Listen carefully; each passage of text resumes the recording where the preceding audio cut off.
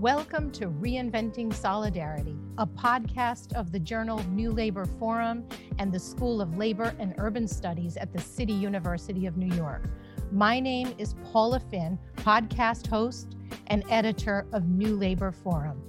Reinventing Solidarity features scholars, activists, and artists on the front lines of movements for social and economic justice. We ask the essential and often provocative questions about race, class, gender, and the role of organized labor and social justice organizations in the work of creating a radically different world, a world with solidarity, equality, and sustainability at its heart. On the day after the inauguration of President Biden and Vice President Harris, we held a virtual forum to discuss progressive priorities for the first 100 days of the new administration. This conversation also took place in the wake of the events of January 6th, beginning that morning with the news that the Georgia Senate elections would change the balance of power in the Congress. With the election of Jon Ossoff, the first Jewish senator in that state's history, and Raphael Warnock, the very first Black Democratic senator in all of the South. That fateful day ended, of course, with the violent storming of the Capitol in an attempted coup. This gave our speakers, Dorian Warren and Judith Brown Dianis, a lot to sort through. They were joined in conversation by our own Deepak Bhargava, distinguished lecturer at the School of Labor and Urban Studies. He starts us off. We are joined by some brilliant guests who are going to illuminate the path forward for our movements. We have Dorian Warren, who is president of Community Change, one of the country's premier social justice organizations that supports grassroots organizing in low-income communities of color all across the country. He's a leading expert on issues of labor, worker rights, racial justice, economic security, and he's also hosts a podcast that I look to for insight when I'm confused about what's happening in our country, called System Check with Melissa Harris Perry, that I encourage you to check out. We're also joined by Judith Brown Dianis, who is executive director of the Advancement Project, which is a fantastic civil rights organization that combines litigation, community organizing, and communication strategy to win real concrete gains for people of color in this country, and is really pioneering what civil rights looks like in the 21st century. She's an expert on voting rights, criminal justice, policing, and we're really lucky to have her with us today. So, brother and sister, I'm so happy to have this conversation with you. So if all that had happened in January was yesterday, it would have been an intense month. But it wasn't. And so we had the extraordinary elections in Georgia, first African-American senator, first Jewish senator, unexpected, powerful. And before I could even have a celebratory drink, there was the insurrection at the Capitol by a mob of white supremacists. I know that Community Change Action played a big role in all of that. And my first reaction to the first pairing of those events was WTF. So I'm hoping, using both your organizer hat, but also your political scientist hat, Professor Warren, you can kind of explain to us how to make meaning of what is unfolding in this country. You know, it's interesting. I just have to reflect. The new year, literally January 1st, seems like 2 years ago. Yesterday to me was actually the new year. Yesterday just felt like, okay, we actually are in the new year. But to go back to January 6th, contradictory traditions in American politics and history that came to a head on the exact same day. So on the one hand, this long tradition, right, from the 1619 Project, of course, of domination and white oligarchic rule based on racial capitalism, based on white supremacy, based on white minority rule over the majority, right, whether in elections or in the workplace. And political violence has always been central to our systems of domination, to our systems of exclusion and exploitation and dominance. There's political violence. There's also laws and rules. That's a long tradition in our politics from the founding. And yet there's this other tradition of resistance and transformation, of strategic nonviolent disruption and protest, of strategic use of elections as a tactic, not a strategy, of narrative change, of organizing. And so January 6th is where these two traditions meet, right? So we woke up to the improbable news, unless you're an organizer, to the improbable news that Georgia, one of the cradles of the old Confederacy, one of the major cotton producing slave states. It has Stone Mountain, which is like the Mount Rushmore of the Confederacy. It was the site of the rebirth of the Ku Klux Klan in 1915. You have the carvings of Confederate leaders, Robert E. Lee, Thomas Stonewall Jackson, president of the Confederacy, Jefferson Davis, literally in that mountain. And yet, with that core history of that state, you have a 33-year-old Jewish man, and of course, the senior pastor of Dr. King's and his father's historic church, Ebenezer, both winning Senate seats, giving Democrats the majority in the Senate and a narrow trifecta. So it's improbable until it's not, because that took a decade of grassroots organizing and the building of infrastructure to create that political earthquake. Okay, and then a few hours later, we witnessed a traitorous, seditious, white supremacist insurrection on the United States Capitol, the very symbol of our democracy, of we the people. And it's not lost on me that we saw a Confederate flag make its way in the Capitol building, which never happened during the Civil War. The Capitol building that was, of course, built by enslaved Black people. And yes, their children and Black enslaved children helped to build that very Capitol. So you take all that in. And so in hindsight, the events of January 6th were surprising and not surprising in the long sweep of American history. It's to quote a book, the unsteady march, in a sense, 2 steps forward, 1 step back. So whether it's the end of Reconstruction in the 1870s and 1880s that we know gave rise to Jim Crow authoritarian governments in the South, driven by many violent political coups d'etats. I think of the Colfax Massacre in Louisiana in 1873. That was an effort that resulted in Black death by white militias to contest for political power. I think of the Wilmington Riot of 1898 in North Carolina, a successful, violent white supremacist coup. So we've had, and those led to white supremacist, racially authoritarian governments in the South for 100 years. What did we expect after Obama? Right, in terms of white backlash and attempts at Jim Crow 2.0 under Trump. So I'll just wrap here. Sorry for going on, but like our forebears, it's on us then to continue the epic struggle between these two contradictory traditions in American history. And there's other traditions, of course, too. One around racial hierarchy, a white Christian republic versus a transformative racial justice movement. I think it's really important to have that historical grounding to make sense of anything that's happening in this country right now. And just to pick up on that point about the Confederate flag flying in the US Capitol, I don't think, I don't want this to fade from people's memory about what just unfolded here. Mm-hmm. So Judith, for you, my question is, it seems like what Trump is really saying and what they're saying when they say stop the steal is that Black votes are illegitimate, that voters of color are illegitimate. They're not full citizens in this democracy. So it seems clear that a big axis of struggle has to be for the franchise, for the full and equal access to the franchise. So what is the voting rights agenda for the first 100 days for this administration that you're pushing, that we should all be pushing? So we know that this fight for the right to vote it's a historic fight, right? And that when this country was founded, there was a compromise, right, around the fact that states should have the right to decide who gets to vote and who doesn't get to vote, right? And that's because Confederates wanted to make sure that the majority, which were Black people, did not get to vote. And so I think right now what we need to be doing is, number one, the big thing is the John Lewis Voting Rights Advancement Act. And that is a bill that was introduced over a year ago, actually probably 2 years ago now, because John Lewis was alive and it wasn't named after him at the time, right? And so it is a bill that passed the House but couldn't make it to the floor in the Senate because Mitch McConnell wouldn't let it get to the floor.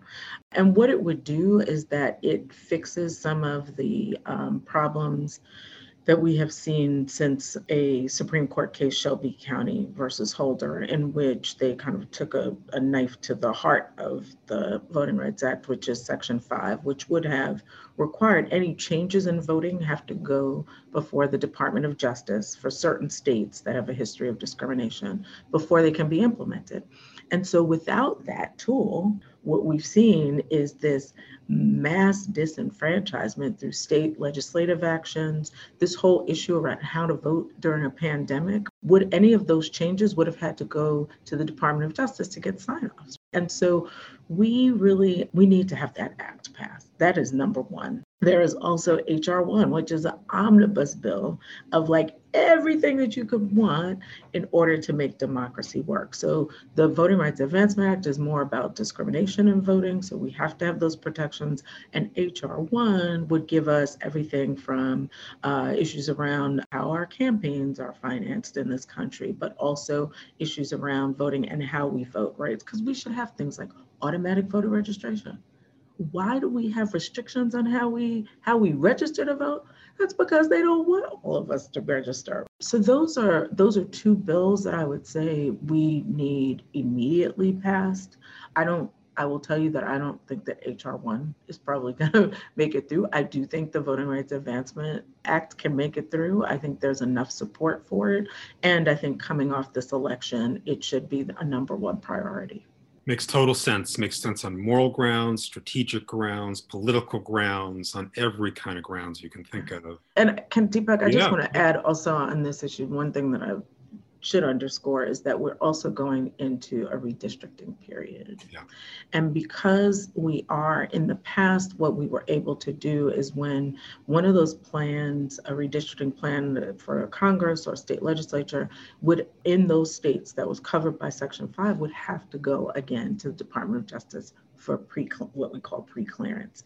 We don't have that tool. And so as we move into this period where by the end of 2021, about 20 states will have done their redistricting plans, we need to have a double check, because the thing about voting rights is that when these states pass laws and they implement it, it's too late to get your right to vote back, right? Like you can't get it back. So that's why we need to have these checks in place in advance.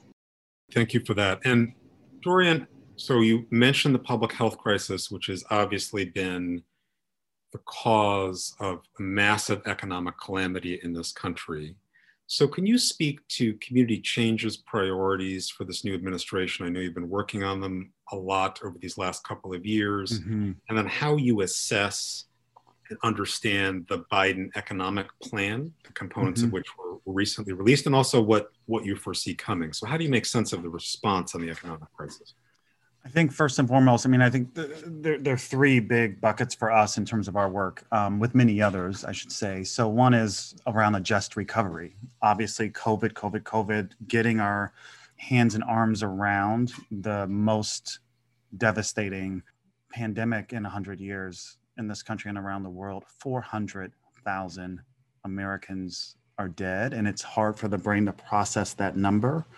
But we have to first really focus on defeating the virus, right? And that includes equitable, particularly racially equitable distribution of vaccinations. Second, I would say under this bucket of a just recovery, racial justice. Everything has to have a lens of racial equity that this next administration does. I would add gender equity there too, which we've seen some moves towards, and I think Judy could probably speak more to that. Obviously, economic justice. So what is the immediate relief in terms of cash, in terms of transforming the unemployment insurance system, worker power, housing justice, like all the things, and then democracy reform. So I would put all of that under just recovery. Community Change in particular is really focused on a new vision around immigration reform and transformation of our immigration system. So that includes undoing all the bad things the Trump administration did, led by the white nationalist Stephen Miller, all the bad things he enacted that harmed and hurt and killed people. So reversals of executive orders like the Muslim ban and protection for dreamers, moratorium on deportations, but also transformative legislation that creates a pathway to citizenship for the undocumented. And then the third category here I would add would be childcare and broader investments and our care infrastructure. So that's childcare and early learning, which we care a lot about. I personally care a lot about, but also long-term care for elders, paid family leave. And that is really important for both rescue and recovery, which is how the Biden administration is framing their broad economic policies, because we need, and particularly for childcare, federal support for childcare providers, for childcare workers, accessibility for parents struggling to afford childcare. Childcare is the gateway to economic recovery. People can't get back to work if you're caring full time for a child or an elderly person or someone with a disability. So care has to be front and center, and it is the future of our economy. So now is the time to invest with a down payment on bigger structural transformative changes, hopefully quickly. And then just to wrap up here, like Judy said, an eye towards 2022. So this is a period of redistricting, but what are we doing at a movement level in terms of state and local politics and building power? And there's one thing as a political scientist I always think about in my head, and that is policy is simply power relations frozen at a moment in time. It's sort of the settlement between different interests, and particularly the powerless versus the powerful. So what is our role in building power to win transformative policies in this period? Well, I think that's a really important frame for how we approach this moment of governing. It's not a matter of what are they going to do. It's a matter of what we are going to do. And speaking of that, we have seen the largest, most diverse social movement in the country's history take to the streets over the course of a year, not a day, not a week, not a month, but it's still going. And so, Judith, I want to ask you to speak to what's the response to that call that's been made about policing in America, about mass incarceration. How does the Biden administration really make a difference that people can feel in their lives about those issues? And just to be really raw about it, what should Black voters expect having delivered the White House to this administration? Very clearly, very obviously, what's the ROI here on policing and incarceration and beyond?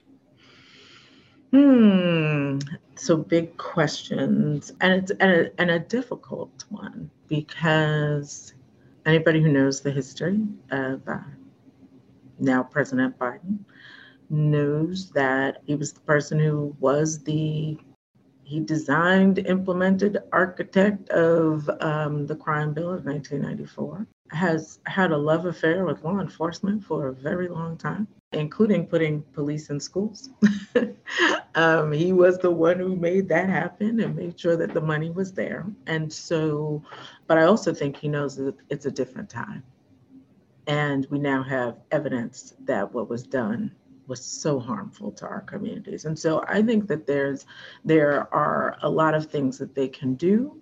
And I want to say this, that they're not going to do what we don't push them to do.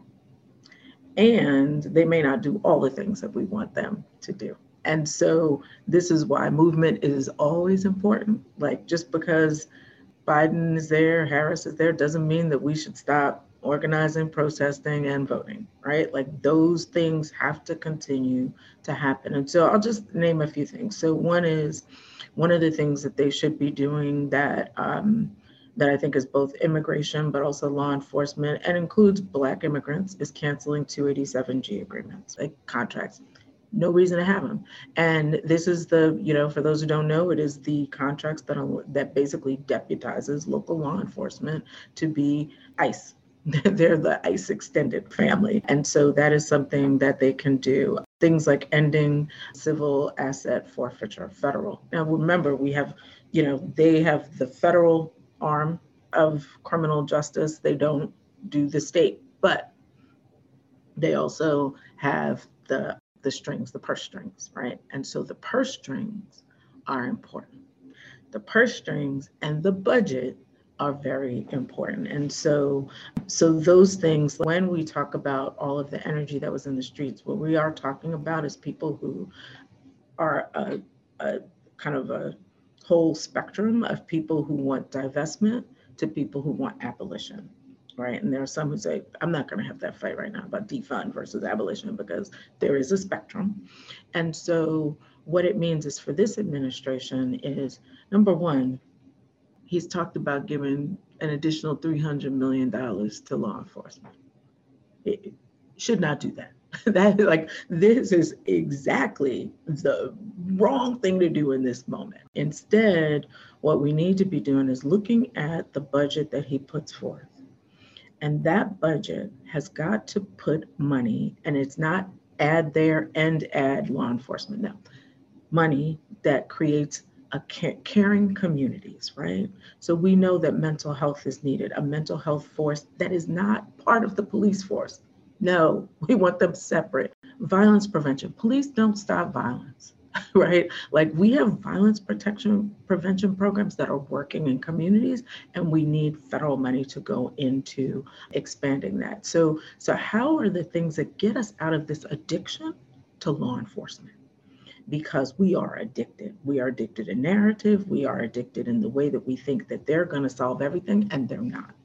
And so that addiction can only be overcome by cutting back, right? Like you don't say to somebody, you have a drug problem, let's give you more. No, that's not, you have to pull back. And so how do we pull back? And that's got to be in the budget. Police-free schools. This money for police and schools, SROs, as some people call them, they're just cops, comes from the federal budget. Instead, we want that money to go into counselors and restorative justice programs in schools. And so there are things that they can do.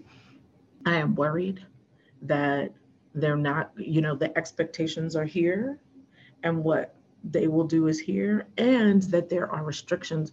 Government can't do everything. So like I look at, our friends who are going into the Department of Justice, Vanita Gupta and Kristen Clark, and I know that they can't do all the things that I would want them to do. And in fact, that's why I wouldn't take that job, because I'm like, but some people, we need people on the inside. And so I know that their hands are tied on some things. I know that they'll do consent decrees with police departments that in the end are not going to change policing in the big way that we want it changed, right? But that is part of the puzzle. And so I think, they're listening. I also want to add to this, end the federal death penalty. We had a 17-year moratorium. And then that guy comes into the White House and starts killing people. 13 people since last July have died under the federal death penalty.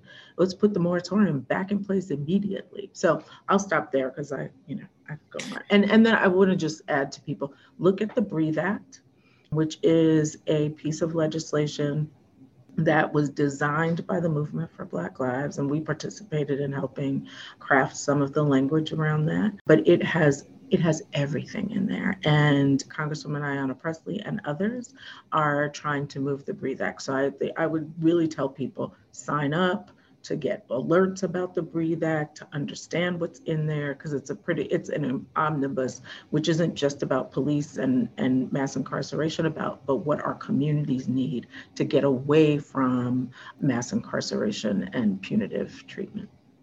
Yeah, I really appreciate those deep answers. And I was struck in doing a little bit of research on just the vast disparity that has only continued to grow under both Democratic and Republican administrations when it comes to what laws we choose to enforce. It is remarkable on policing and immigration, the contrast to civil rights, fair housing, equal pay, wage theft, worker rights. The disparity is appalling, and a Democratic administration should be held to account for what laws it takes seriously that are supposed to be in the public interest. So, and Deepak, can I just add? I think the other piece of this is that there will be U.S. attorneys that are going to be appointed, right? And so we need to make sure that the people who are going into these positions are reform-minded, right? That they aren't the old law and order, crack down on things kind of mindset, but they are reform prosecutors that we're electing across the country. Because that's the other thing, is read the tea leaves. The tea leaves are that the people on the ground are building power around changing the local systems. And so how do the feds honor that too? How does this administration say, you know what, looks like people want reform-minded prosecutors, then we should start appointing some of them. And Dorian, take on kind of personnel, big picture. How do you see it?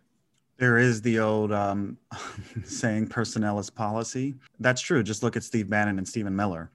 in the previous regime. So it actually matters. I am pleasantly surprised with many, and there's too many to name check, many folks I know that share our values, have deep expertise, are competent. You can't take that for granted. That have accepted the call for public service, and they have a job to do. You know, there is a little bit of, among progressives on the left, like there's a little bit of how we're kind of afraid of governing power and don't have a theory of the case of what it means to govern. Not everybody, but I'm just saying. So there's often a little hesitation. Nonetheless, our job on the outside is to keep pushing, to keep the pressure on, to be disruptive when necessary, to give them the space to go as far and be as transformative as possible. That is the, like, you know, I don't want to get into these 10 are great and these 10 are not so great. Like, I'm actually impressed with some friends of ours collectively that have accepted the call to public service, but our job on the outside is to create the conditions for them to push as far as possible.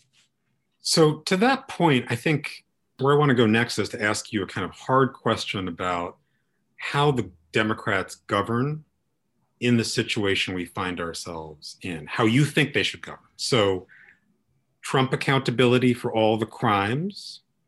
There's delivering on the promises, like those $2,000 checks, so people feel like they got what they voted for. There's huge imbalances in power in our society, voting rights, workers versus corporations, all the, you know, kind of the structural power issues in society, democracy. How do you think about prioritization? Like, what's the theory of the case about how to govern in this time that we find ourselves in? And Judith, maybe you first.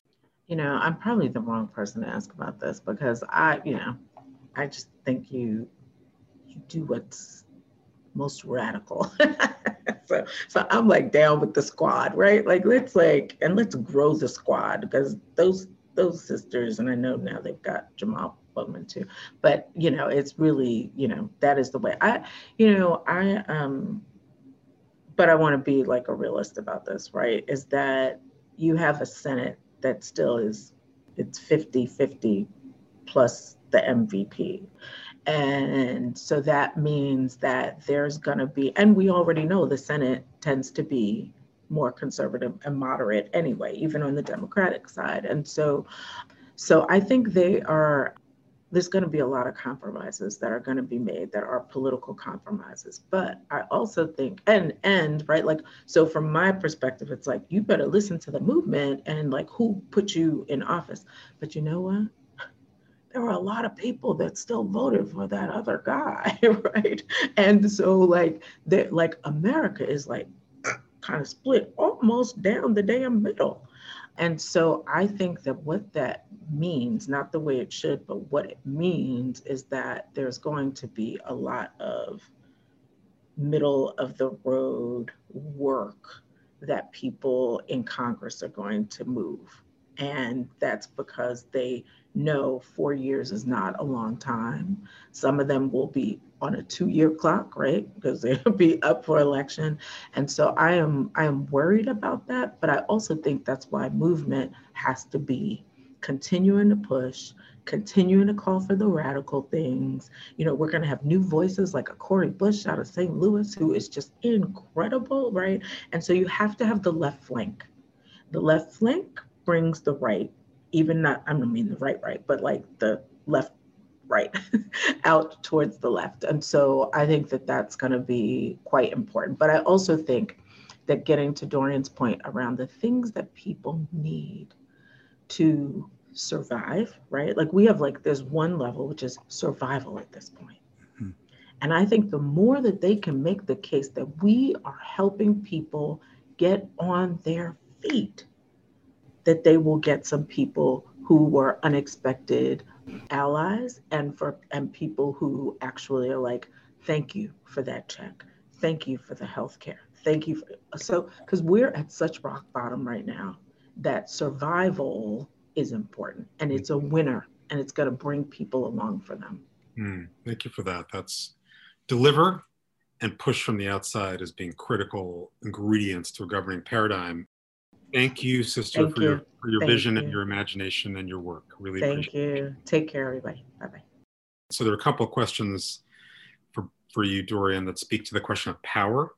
So the labor agenda, how to prioritize among all the meritorious issues from a lens of building people power. But yeah, what's your theory of the case? How should the Democrats be govern and prioritize?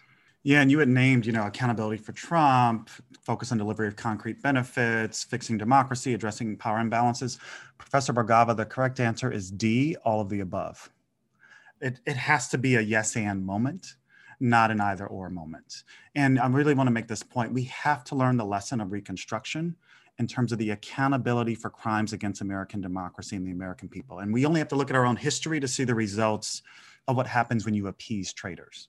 If the Confederate General Nathan Bedford Forrest had been held accountable for his treasonous role commanding cavalry for the Confederacy, he would have never become the first Grand Wizard of the KKK. And so the most consequential act of President Ulysses S. Grant, and I'm going to come back to him later, was sending federal troops to the South to put down sedition. And so it'll be President Biden's most consequential and necessary act to follow in Grant's footsteps and to really hold every participant in a seditious white supremacist movement responsible for January 6th in particular. But you can't address all the things, the climate crisis, racial justice, you can't do that without the rule of law, period. And whether it's immigration or voting rights, all the things that we want. So I would say accountability, and then yes, delivering immediate concrete benefits for people that also build power, worker power, community power, civic power for a lasting and enduring progressive majority. It includes all the things we've talked about. And the last thing I'll say, the way I think about this, I did an interview a few weeks ago, the head of a food bank in North Carolina, and he said this thing to both Melissa Harris Perry and myself. He said, you have to feed the line because there is incredible crisis of food insecurity right now. You have to feed the line, you have to shorten the line, and then I would add, you have to abolish the line. So you have to people are hungry, people are suffering. You have to feed the line. You have to shorten the line, but the goal should be abolishing the line. And we have to move on all three of those fronts simultaneously. Thank you, Brother Warren, for those very powerful words. And I think we should all come back to the perspective you gave us on how this moment falls into a lineage, a history of struggle and contestation about who we are as a civilization and our part in that. So I really want to thank you and invite folks who are listening today to connect with Community Change and also to listen to the fantastic podcast that Dorian does with Melissa Harris Perry called System Check. So thank you, my brother. Really thank you, Professor Bhargava. I really, really appreciate your service and legacy to the movement and now as a teacher and as a scholar. So thank you for your service. Thank you, Dorian.